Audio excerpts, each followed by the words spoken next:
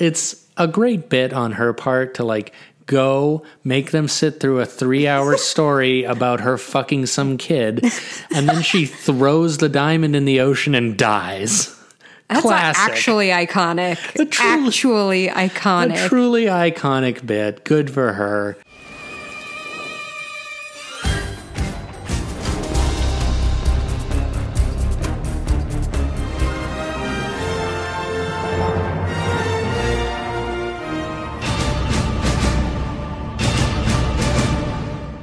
Hello, Mission Recall listeners. I'm Oriana Schwint. And I'm Steve Parkers.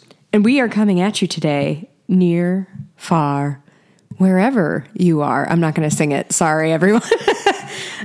No need to apologize. I think that's for the best. Hey! It's Celine. No one can beat possibly. Celine. But anyway. Whitney Houston maybe could. She was the only one. Oh, well, yeah. Sorry, Celine. But Whitney is the all-time queen. Anyway. Oh, you don't think Titanic is a classic 90s action movie? Well, you can drown in steerage, you peasant. Because Jesus. It totally is.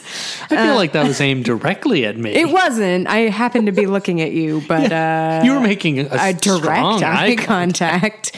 No, actually, I was reading from my notes. Listeners, okay. Listener. AM.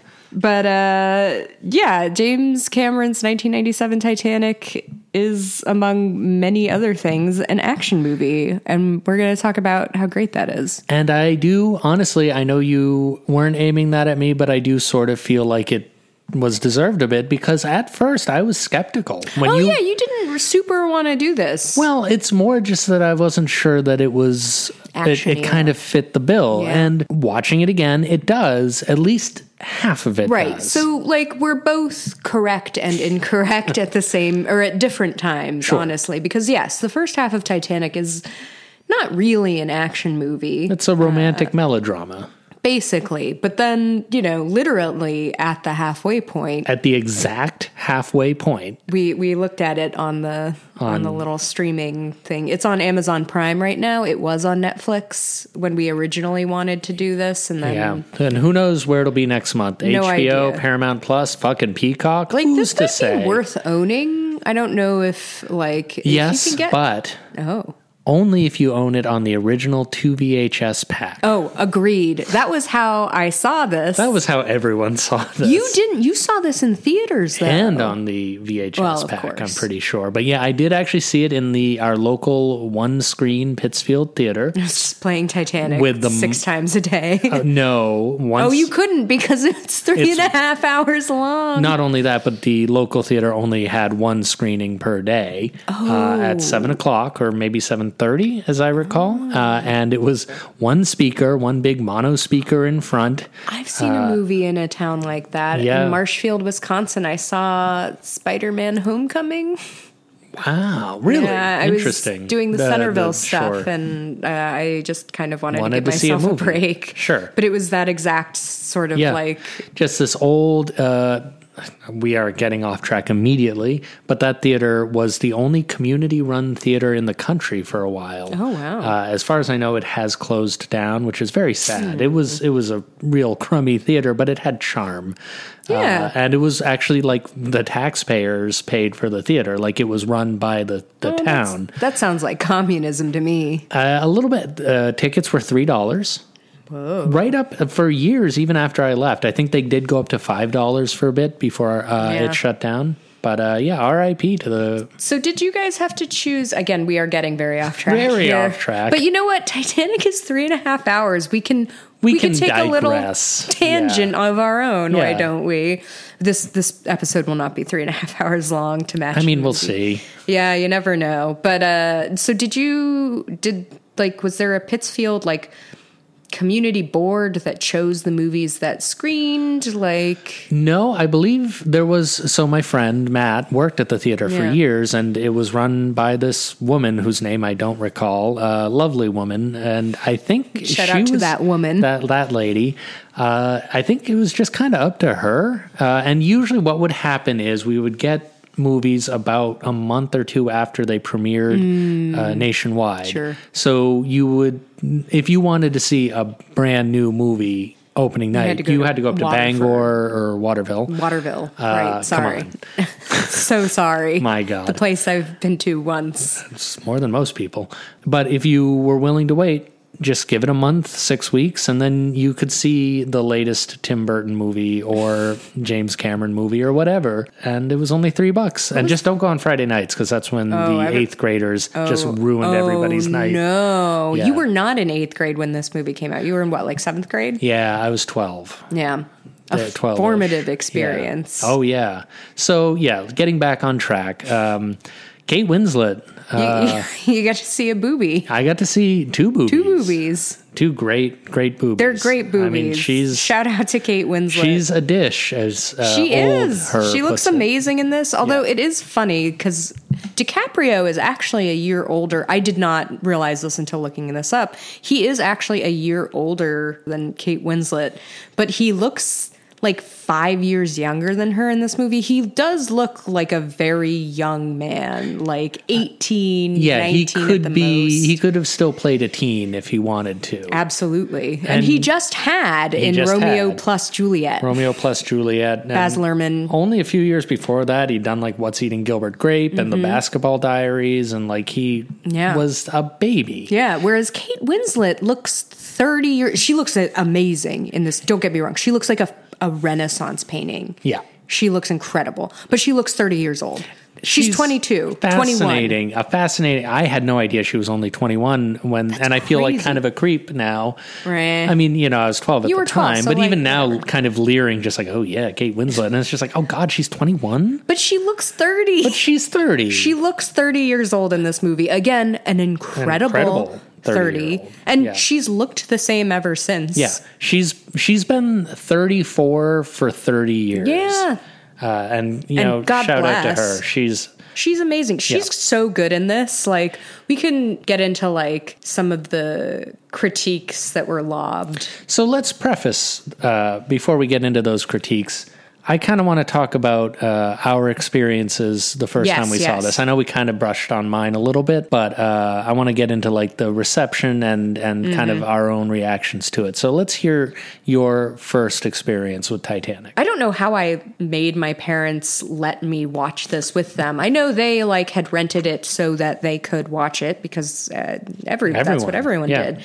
I was 10 years old when the movie came out in theaters, so I was 11 or 12 maybe when we finally got the box set and Blockbuster. So I do remember vividly sitting at the foot of my parents' bed, watching on the TV in their room, because this was where we watched it so as to not like awaken my younger brother and sister. Sure. Because this is a very loud movie, even though like we didn't have... You just had the TV. This was just a TV, but like it's still kind of a loud movie and you don't. But then I remember just bolting out of the room when the titties, like it was so excruciating. Did your parents tell you to leave? leave? They didn't have to. Like such was the fear on me of like having seen, and I like kind of crept back in. But I don't think I saw the full movie until like a sleepover. Wow, Like, really? A couple years after. Like, now, was this sort of that classic 90s? You said like 12-ish. 11 or 12. Was everyone freaking out about DiCaprio at that point? I went to a very small Montessori school through 6th grade. Congratulations. And it was horrible for my social development. And like it truly set me back like really, really far because there was only one other girl in my grade. Oh, shit. And like 3 boys or something. And the rest of the school was similarly like extremely small. So, Just too many dummies in Florida? Like, why weren't there more kids at this school? It was just like, I mean, it was a private school. You had to pay to go there. And like most people just sent their kids to public school because why wouldn't you? They should. Yeah, like, but my mom was sure. insistent. We don't have time to get into all that. We don't have time to get into all that. But I know that the girls, there weren't any girls in any grades above us, that we were the limit. Wow. So like the schools kept expanding as we grew. And, there were a couple of the girls a year or two below me. We all picked certain NSYNC members to gravitate towards and whatnot. But Leo was I didn't like his haircut, and he was too boyish for me. I just wasn't, I was like, there's a cute boy in my class. Like, he's actually here. I'm cool with that, and he has brown hair and brown eyes. So you were never somebody who got into, like, really obsessed with whether it was an NSYNC member or some actor? Not at that age. I did, get really obsessed with Wesley on the show Angel when I started watching that. So it was, like, that kind of weird thing. And then seeing Ewan McGregor in Moulin Rouge ruined my life. That, I think, is true for a lot of millennial women. I think Ewan McGregor was very formative. Oh, yeah. Like, I remember not really caring about him at all in The Phantom Menace, and then seeing Moulin Rouge and being like, what the fuck? What the fuck? He can do that? It was crazy. So, yeah, I was into, like, men, which isn't, even as like, a child. Awesome, but, like, that was the kind of vibe that I gravitated towards. So, like, Leo wasn't really doing much for me at that point in my development. Okay. But I'm sure Kate Winslet was doing a lot for you. Well, okay, so what can Kate Winslet do for you? I mean, Kate Winslet is amazing. What's interesting, though, is that I remember seeing the movie and enjoying myself. But all 3.5 hours in a theater. Yeah. That's pretty. It's just, we'll get into, like, why it's a good movie. Yeah. But what happened was there was the backlash to Titanic, and it was specifically kind of centered around the male backlash, which is just that, like, it's a chick flick. Yeah. It's a movie for women. Which is so weird. And, like, because the first hour and a half is a melodrama, it is a romantic drama, there was also just that, like, men can't like romance. Ugh. Fellas, is it gay to romance a lady? Right, basically. Yeah. And so I had to basically go along, didn't have to, but I chose to. Oh, no. I went along so and was just sad. like, yeah, it's stupid. This is for girls. I don't like it. I internalized that and was just like, didn't like Titanic for many years. That's a kind of based shame. on that alone.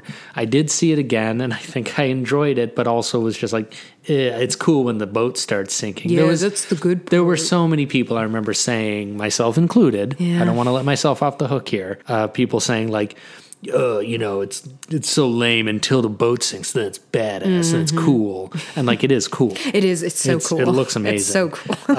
But it also, like, come on, it's good. So much of that second half works not just because the effects are amazing and whatever, but it pays off so many things that have been planted in that first half of romance melodrama. That's why it works. Just character building. Yeah. Just figuring out who these people are, setting up the class divide, setting up like Rose and Jack, and Billy Zane just being this arch evil he's villain. so good.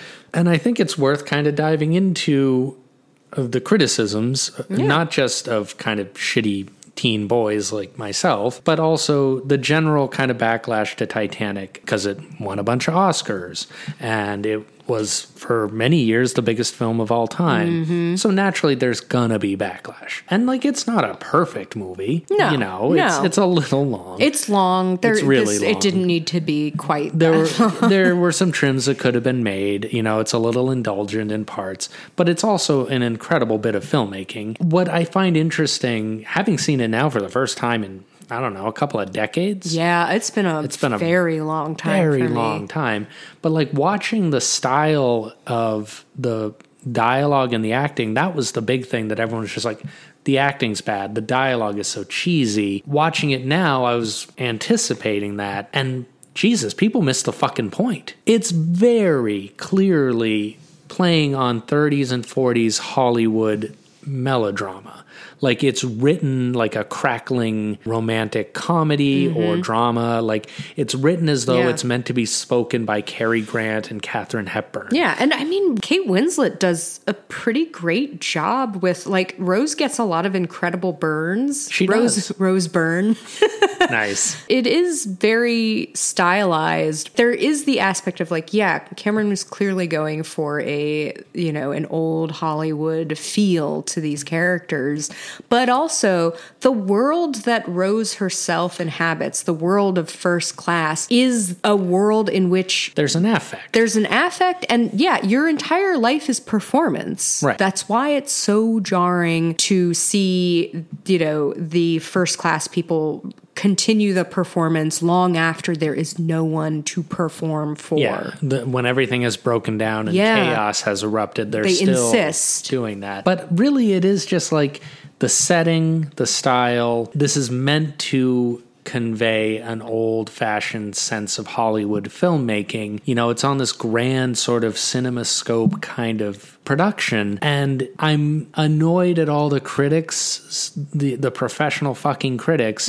who looked at this and was just like, oh, it's hacky dialogue. Like, no, man, that's the point. You know, James Cameron, it's not like all of his movies had this style of dialogue. Like, right, you don't Terminator. Go back, Terminator 2, Aliens. The Abyss. The Abyss. Like, he knows how to write for the genre. I'm also going to defend the dialogue as not hacky in any way, intentional, or like, I think it's good. Like, I think the problem is, or one of the problems is that the late 90s were peak irony. It was the time of Daria, of South Park. Sincerity was gauche. Well, this was... and this movie is all sincerity. Yeah, this is sort of peak Gen X, at least within the culture. I know it's sort of peak of baby boomer earnings and all that stuff, but like Gen Xers were becoming adults.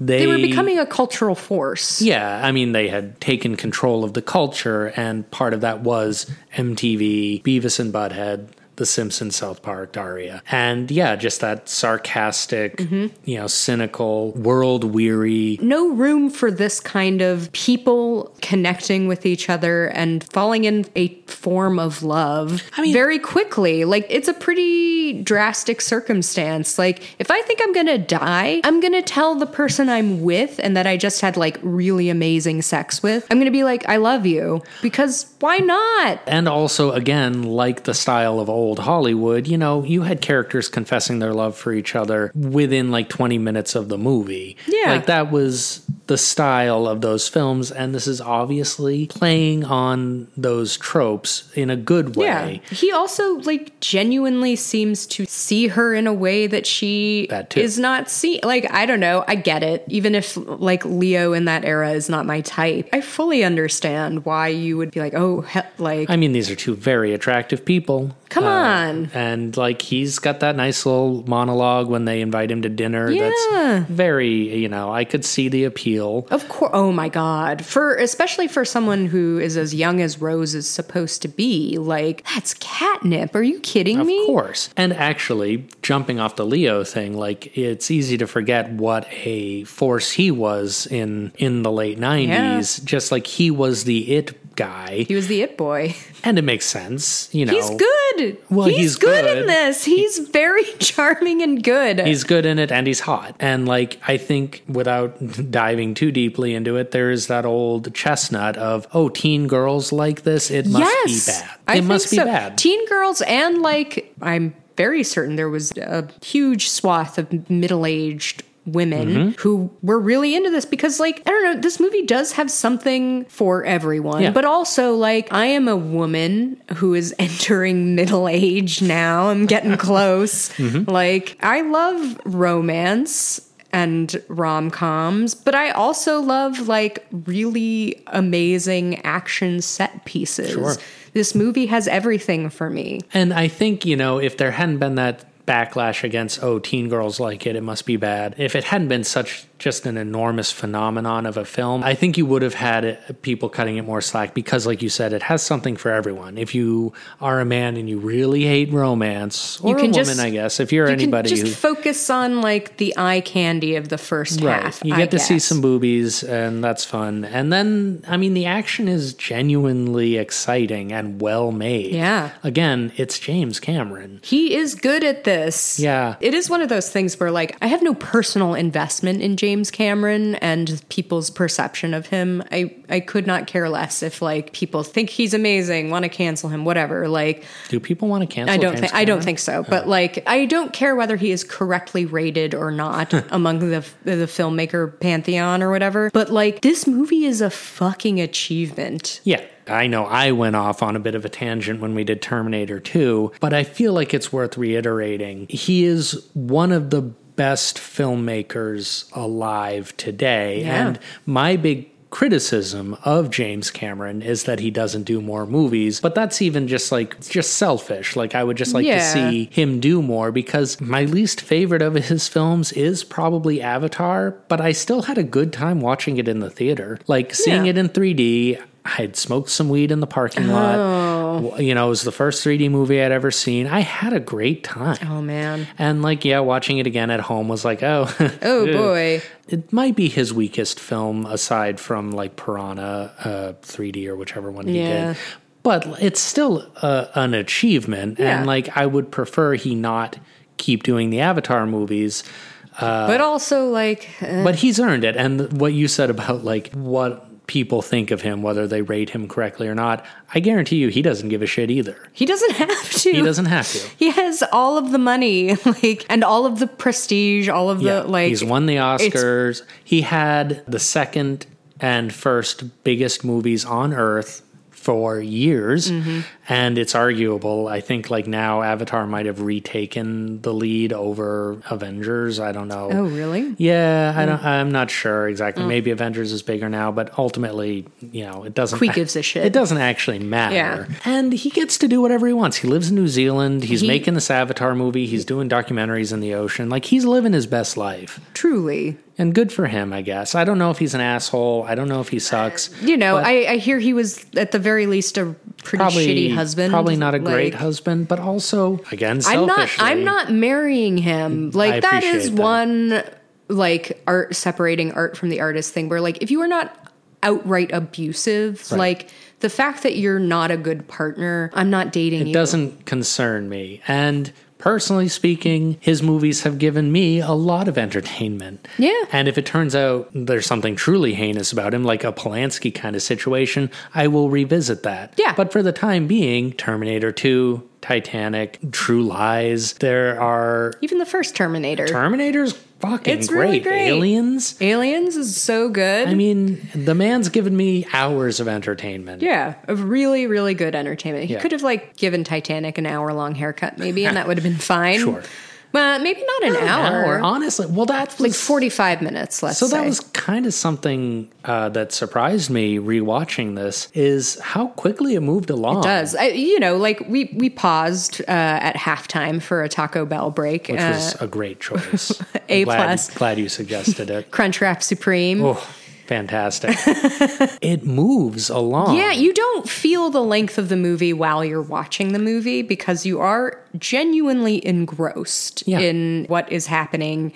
And this movie is one that I like to use a lot as an example when people talk about, like, spoilers. It's like, I know that I'm a bit of an outlier. I'm a bit of an extremist when it comes to spoilers, but I think there is very little that can spoil one's enjoyment of a genuinely good movie. Sure. We know the Titanic sinks. We know Jack dies, and yet it's enthralling the whole time. One of the reasons he's able to be so efficient is the sincerity and the, like, people saying what they mean type of dialogue, where you know who Jack is very, very quickly. You know who Rose is very, very quickly. Also because old Rose is telling you. Sure. But within a few minutes, you know who people are, you know the worlds, you've set them up very efficiently, and we can go. We're on the ship within 20 minutes, and we know everybody, and we're off on this adventure. And I want to talk about the spoiler thing, but I feel like we're already off on a tangent about. Oh, right. I don't know. I'm done with my. Well, no, because like I have thoughts on spoilers, but also I have thoughts on movie length, because I feel like it's very in vogue these days to talk about a movie being a tight 90. I mean, we are proponents of the tight 90. We are. I am. I love a good tight 90. We just watched Evil Dead 2 last night, and that's an 80-minute movie. That's an 80-minute movie, and it's fantastic. But with that being said, I'm more and more of the mind that it's not about the length, it's how you use it. Oh. Where it's about the pacing. It's just about the pacing. You can have a 3-hour movie if you do it right. And a movie that was shooting around the same time, a couple years later, was Fellowship. Mm-hmm. Also a pretty long movie. Well, that's what I'm saying. A very long movie, and all 3 of the Lord of the Rings movies are all very long, but they're well-paced, they move along, they're enjoyable and rewatchable, just like Titanic. And then if you go and watch, like, Peter Jackson's King Kong, also very long, and you feel it. Every minute it is of interminable, and I think it comes down to really scene length more than anything, where King Kong has scenes that just go on, whereas Fellowship, Titanic, the scenes all play out fairly efficiently. Or if they are long, they're long for a reason. They're long for a reason, and it's usually like a genuinely innovative action sequence. Right. Like for me, I'm thinking of Titanic's everything. Really, all of it just feels very innovative, and the danger is so real and so consequential. It was funny to remember a lot of the praise of Titanic was around its special effects, like its computer-generated effects.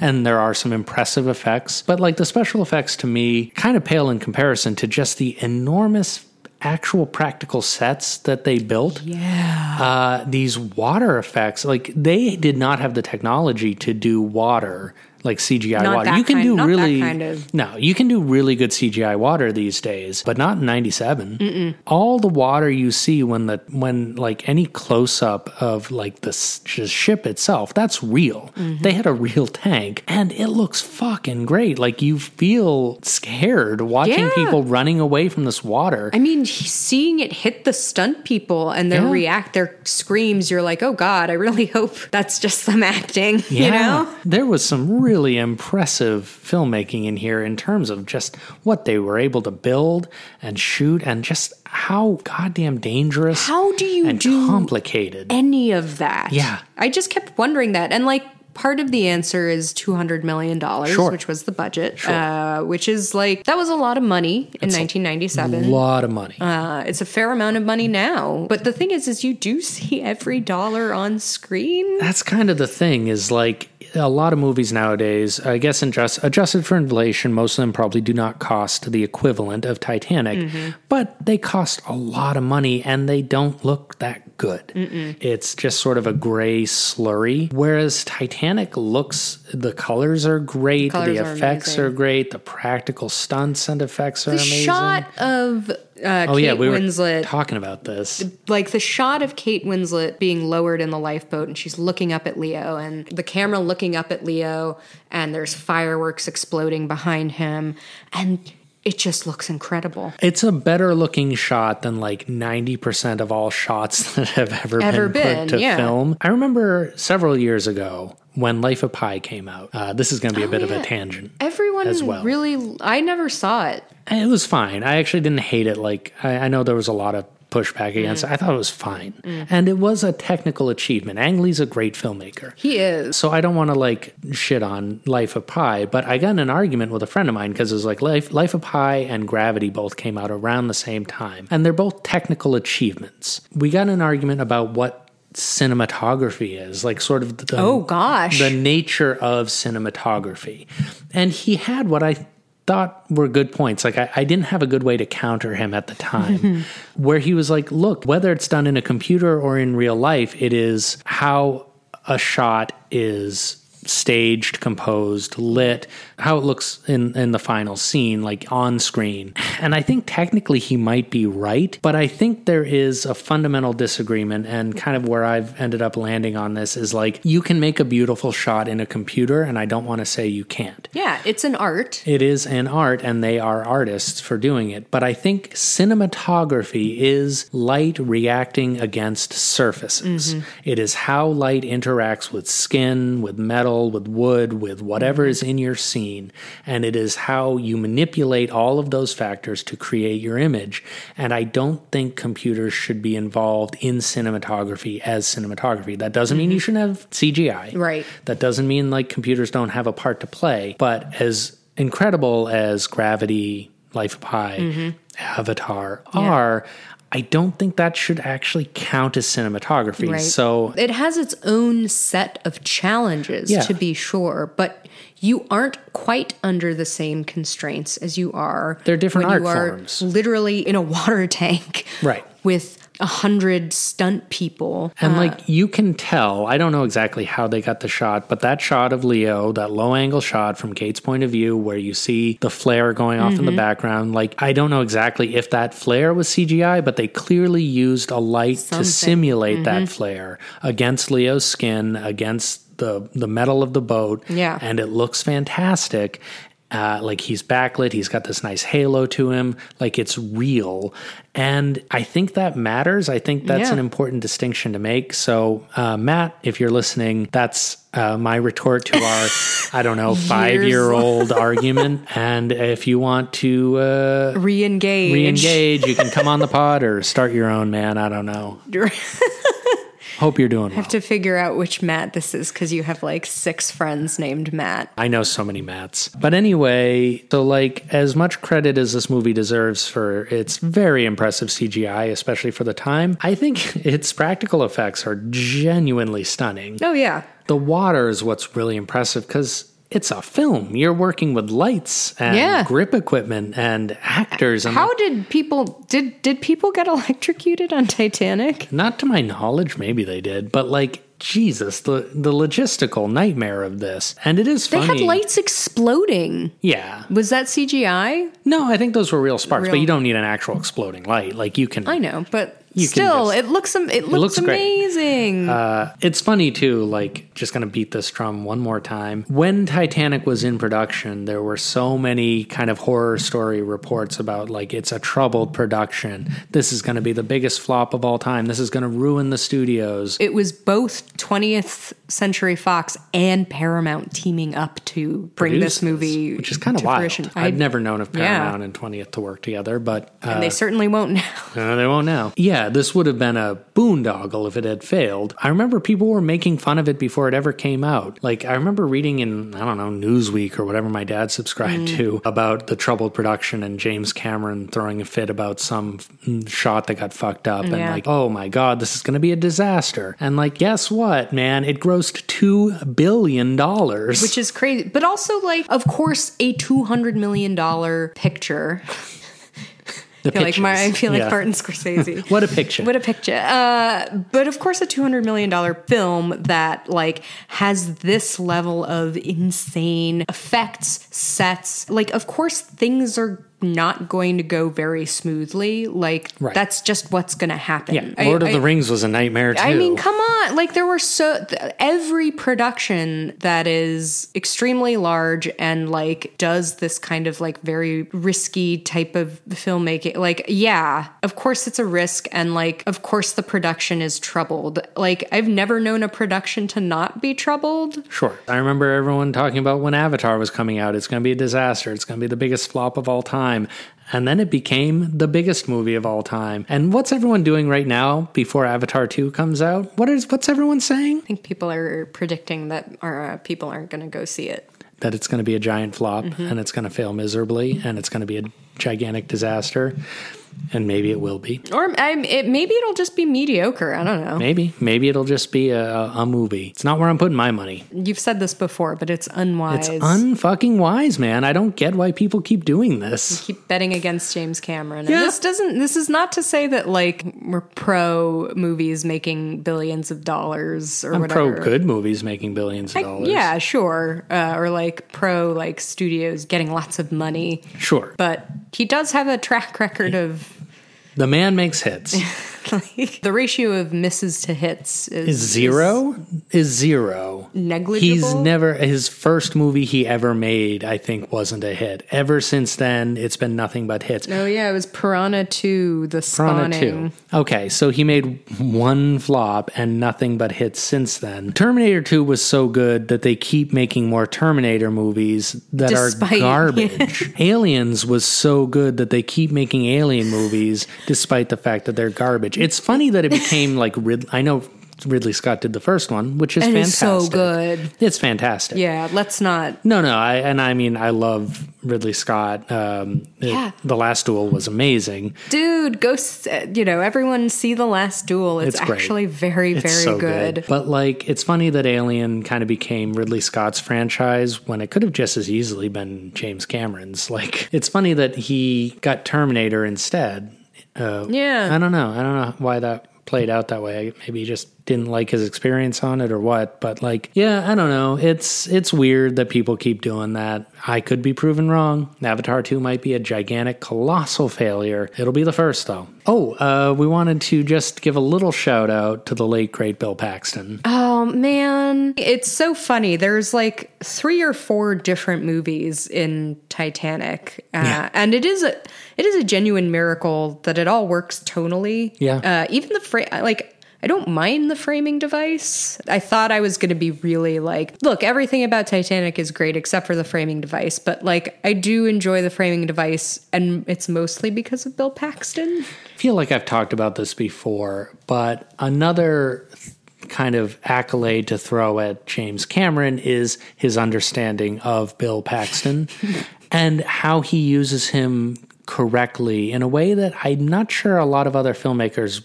fully understood. And that's not to say he didn't do any other great movies. Bill Paxton, he did many, including Twister.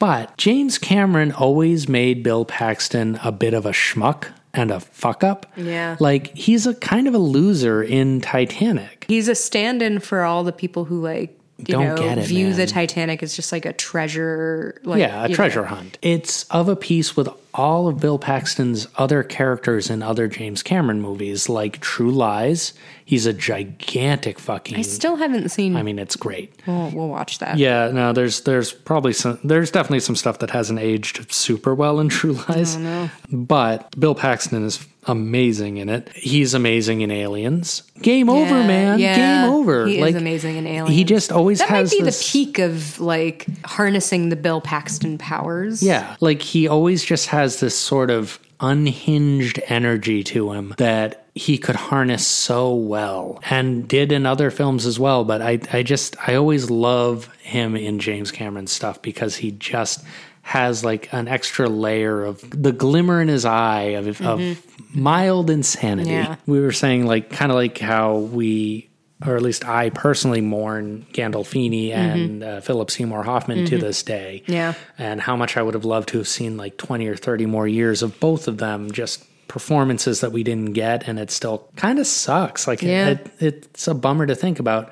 Paxton's in that group, and he deserves to be kind of mentioned along with them, of just somebody who had so many more great performances. Every time you saw Bill Paxton, you were like, oh, hell yeah. Like, oh, okay. I can rest assured that, like, even if the rest of us isn't amazing, like, Bill Paxton is a good time. Even in a role as small as Edge of Tomorrow / Live, Die, Repeat. That's right. He's great in it. He's so good in that. Yeah. And it's like not a huge role, but like he's fantastic. God, that's a great movie. I just rewatched that again recently. It's so good. Just a little shout out. Truly missed. Yeah. It is interesting to think about the number of iconic moments in cinema that Titanic is responsible for. You know, it had been so long since we'd both seen it. And my experience of the movie is very meme based at this point. Yeah. And so to actually like go to the source and like fully immerse yourself in these moments and seeing how earned all of them are. Some of it's a little corny, but that goes back to opening yourself up to like experiencing sincerity. And being okay with that. And the style of the movie. The style of the movie. And, you know, stuff like Billy Zane's performance we haven't talked about. Oh, God. He's amazing. And it's a performance that borders on camp. Yeah. Really, you know, that the line reading of, I have a child, is just, that line reading feels kind of camp to me. And I love it. Yeah, it's that kind of style that we've seen in some other 90s movies, like Verhoeven does it really well. Disney animated movies did it really well. Disney animated movies were fantastic. The Disney Renaissance movies had villains much like this. Based in camp, like Ursula, Jafar, Even Scar. Definitely Scar. Like, you know, just like these sort of camp arch villains. Yeah, or at least camp adjacent, if not fully camp. No, these aren't divine in a John Waters movie, right. but they are clearly influenced by true camp. And, you know, I understand why we have these sort of more complex, more, you know, grounded, layered villains who have some traumatic backstory and have their reasons. And, like, that can make for an interesting character, and I don't think you should get rid of that entirely. No, there's room for that. There's room for that. There's plenty of room for it. But I do miss just a good old-fashioned, pure evil villain who you're just like, I'm rooting against this guy. I can't wait until he gets his comeuppance. He's just a bully. He's just this evil, self-centered, narcissistic bully. And I can't wait until the stock market crashes and he blows his brains out. That's great. Sticks a pistol in his mouth. Yeah. As Rose says. As old Rose says. God, she's so fucking old. She's so old, but she's still doing pottery when we see her. Pottery, yeah. She's still living her best life and then just goes and dies on that guy, on poor Bill Paxton's ship. It's like, oh my God. Oh, what do we do here? Shit. At least like her next of kin is here. So it's a great bit on her part to like go make them sit through a 3-hour story about her fucking some kid, and then she throws the diamond in the ocean and dies. That's Classic. Actually iconic. Actually iconic. A truly iconic bit. Good for her. Just like, this is your problem now. I could never. You're not getting rich. And you're not either. getting rich. You just have to deal with my dead body.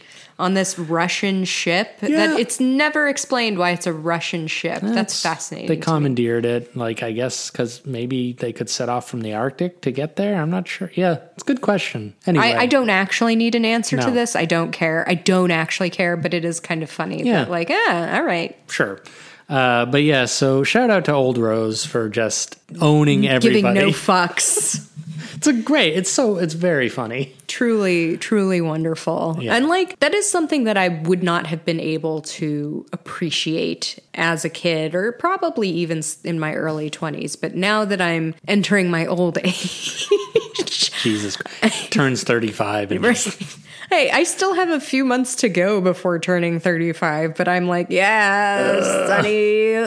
Like, I get it. I can empathize with the 101-year-old just Titanic survivor. Oh, yeah, and shout out to Bernard Hill. Bernard. Who is, of course, the doomed captain and fucks up and dies royally, pretty badly. But what else is... for our listeners who don't know, what else is Bernard Hill known for? Where is the horse and the rider? Where is... Sorry. Anyway, he's Theoden King in The Lord of the Rings. Dude went like from the biggest movie of all time to the next biggest movies of all time. Yeah, just... pretty amazing. I can't imagine, I don't know his history, but I'm assuming he was a working actor for many years. Probably did a lot of theater. Probably some TV and stuff. A lot of murder mysteries. And just imagine like being a working actor, doing your day job, getting by, making a good little living, and then suddenly you're in Titanic and The Lord of the Rings within like a year of each other, maybe 2 years. That's amazing. But like that is insane to just go from those 2 movies, or the 4 movies technically. And he's just been working steadily ever since. Yeah. And also to turn in 2 great performances in both of those, like memorable. There's a sad dignity to his work. Like, Yeah. even though he's kind of the guy who fucked up a bit, you still feel genuine like sympathy for him. There's so much in his eyes. Everything that he's he able knows to is convey. wrong. Yeah. You know? Yeah. It's a great performance, sort of underrated in this movie because this movie's got a lot of There's people. a lot. Kathy Bates is so good in this. A lot of ringers. Rose's mom, she's been in a million things. Yeah. She's great. Like, again, another sort of arch villain. Yeah. But even her, But even she gets a little sympathy moment. she gets that great line of what, when Rose is like, it's unfair, and her mom is like, we're Yeah. women. Of course what it's other unfair. what other choice do we have? You idiot. And it's like, damn, a rich white dude really wrote that. Like, Yeah, Cameron is interesting for his shockingly good politics despite his immense wealth and power. and like, again, like, he has a history of probably not treating the women in his life like super well. amazingly. He doesn't seem like he's a great husband, but yeah, he can write. There are a lot of valid criticisms against Avatar for it's obviously based on Native Americans, and that's a little weird to make that's them dicey. aliens. That's Like not, it's I a don't little love that. squishy. I don't love that. But his heart, I think, is in the right place there. Yeah. Like, the messaging is not something you see in a lot of other massive Yeah, and like budget Rose movies. is a very fully realized character. Like, Kathy Bates's character is interesting. Like, you get a lot of feminine perspective, and like, of course, this is all white people. Like, you get one shot of a Syrian family trying to Yeah. read, trying to translate so they can know where to go to get to the top decks. The class politics are simple, but like, okay, that's fine. I think there's actually a place for very simple Clarity, particularly when it comes to something like class politics, gender politics. Like, for these big budget action movies, like, you don't really have the attention span afforded to you to really get into the nitty gritty of. You don't have to read Capital, to like understand like oppression. right? And Cameron's, again, like Verhoeven, is very good at just saying something very simple, like, "Hey, Americans shouldn't go and just kick the native people out of their land to get the resources. We shouldn't lock the lower class people below decks to drown to death." What doesn't it suck shit that like the people who built the ship and who labor in its belly are like the first to die? They're the first to die. They're not even filling the boats to capacity because they don't want to crowd the rich people. I mean, Terminator 2 is sort of like, hey, cops are bastards. Yeah.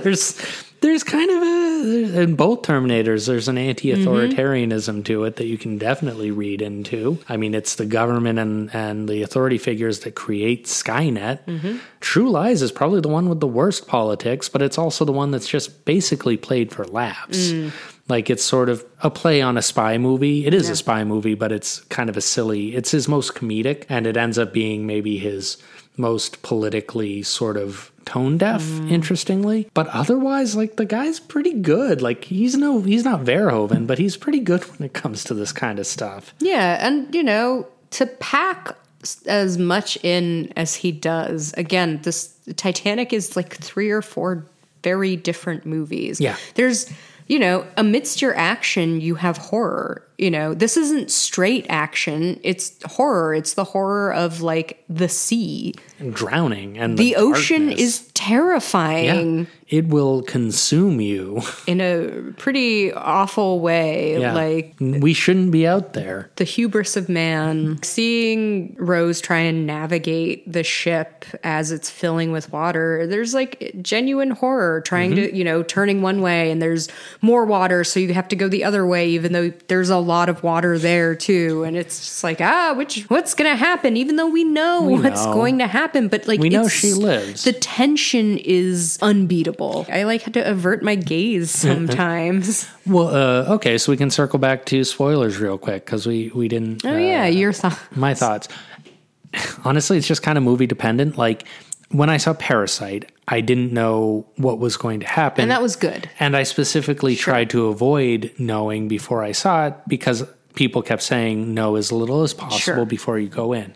And I think that really helped in that first viewing. Since then, I've gone back and rewatched that movie a bunch of times, and I enjoy it more and more. But there is that initial thrill of not knowing what's going to happen, and then Everything Everywhere All at Once. I was just is thinking another that, one, yeah. where it's just like, I only knew that it was about kind of a multiverse type thing. Everything else. And it's been annoying to see a lot of articles about like people love multiverses. It's like people love movies that are told well. Yeah, Like, it's a good movie. It just a- happens to use that as like, a device. It's a coincidence that it's also a multiverse movie when there are a bunch of Marvel multiverse movies coming out. It's not really related at all. If it had been a shitty movie, it would have just died on the vine. I do appreciate not being spoiled on stuff, and Sure. I like to avoid spoilers, but then there are movies where I'm actually really impressed kind of watching this movie again, where you know from the beginning that Rose lives, the Titanic sinks, Jack dies. You know right away all those things. You know the ending of the movie basically from the beginning. Word go, yeah. And it doesn't ruin the movie. No. And that's kind of amazing. That is the power of cinema, is drawing you in despite knowing What happens. But you don't know how it's going to ditto Baz Luhrmann's Romeo plus Juliet. Yeah, everyone knows how Romeo and Juliet ends. We've known for 500 years. It's almost like just good storytelling is what matters. Yeah, draw Mystery me in. fucking solved. Like, make me care about these people. That's what it really is make me care about these people. So even though I know what happens to them, I'm going to go, no, but what if? What if that isn't right? What if, like, that isn't actually what happened? Maybe he does survive. Maybe he does survive. But it's been interesting. So, like the multiverse articles I've been seeing, but also at this moment, Netflix is having a little identity crisis. A lot of people are writing articles about like how Netflix can fix itself. And it really is just like, for Netflix or any other streamer or studio, make thing good. Yeah. Make good thing. Make me care about the people I'm watching. Yeah, it is really straightforward. Netflix had a lot of good shows in the beginning, and I'm not going to say there aren't any good Netflix shows now. That's all you have to do is make shows and movies that are good and rewatchable with good characters who you care about. They don't have to be good people. They just have to be fun characters to watch, and you'll do fine. Yeah. Like, that's it. It doesn't even have to be in English. No. Fucking Squid Game is their biggest show of all time, and it's because it was mostly well made. Yeah. There's no mystery, and I get Make me care about these people. You know, all of online digital media is just about like generating clicks, so you have to create a mystery where there isn't one. But like, if you watch Titanic, you know what happens, but you care because it's well made. Because it's well made, because Kate Winslet is so watchable, because Leo's watchable. Very watchable. He is. He's so good in this. Like I won't hear a word from anyone about like, the acting is cheesy, the dialogue is cheesy. The screenplay is great. The screenplay for this is genuinely good. I will like defend basically every line reading. Oh, the only thing I won't defend is like, I don't think it's actually possible to be racist against the Italians, but I think James Cameron found a way to be a little racist against the Italians. It's basically just doing a Mario voice. He is. He's just doing a Mario. Mamma mia. And he doesn't really say much of anything. No. Like, he just kind of exclaims. And then just gets crushed by a smokestack. Oh, God. Fabrizio. Oh, Fabrizio. He deserved better. He did. He doesn't even get a last name. No, he doesn't. I'm going to stand by that you can't be racist against the Italians. Yeah, I don't actually think this is racist against Italians, but it's funny to say. Very funny. Oh, one thing that we didn't discuss and that I insisted. This is actually just a little anecdote about us watching this movie. So the movie ends and Celine Dion's My Heart Will Go On starts to play over the credits. And I'm noticing that we're sitting through the credits. Steve has not stopped the movie. And I look over at him, and what did you say? You have to wait for the chorus. Okay. Isn't that what I said? Is that not what I said? That is exactly, yeah. Yeah. You have to wait. Look, there's so much buildup in that song, and it's against the law, from what I understand. Yeah. To stop... music law. It's against music law to stop that song before the chorus. You have to get that, or else you go to bed unfulfilled. Like we can't have that. You can't have that. Can't have that. Anyway, I just wanted you all listening to experience this side of Steve. He might edit this out if he does. Okay, good. Because it was just very wonderful to look over and have him just be like, you have to wait to the chorus of the song that you just couldn't not hear in. Oh my God, it was everywhere. From 1997 to like, I don't know, 2002. Yeah, it was absolutely everywhere, and even now I still hear it. You still hear it sometimes. Grocery stores. It's a banger. Yeah. And it was another thing, sort of like the movie itself, where I was like, ugh, it's lame. This is for girls. It's, can't. Another one where secretly you're just like, that picture of the kid the white cat bopping along. His head. Exactly. I think we all need to admit to ourselves that Celine Dion can sing a fucking ballad, man. She can sing a fucking ballad. Whitney is the queen. Well, sure. Whitney is the queen. Celine is the Canadian queen. The Duchess? Sure, whatever. Yeah. The premiere. Anyway, she's great. It's a good song. I hear her Vegas show is great. I'm sure it's a delight. Anyway, yeah, so near, far, wherever you are, we hope you have enjoyed this episode of Mission Recall. See you next time.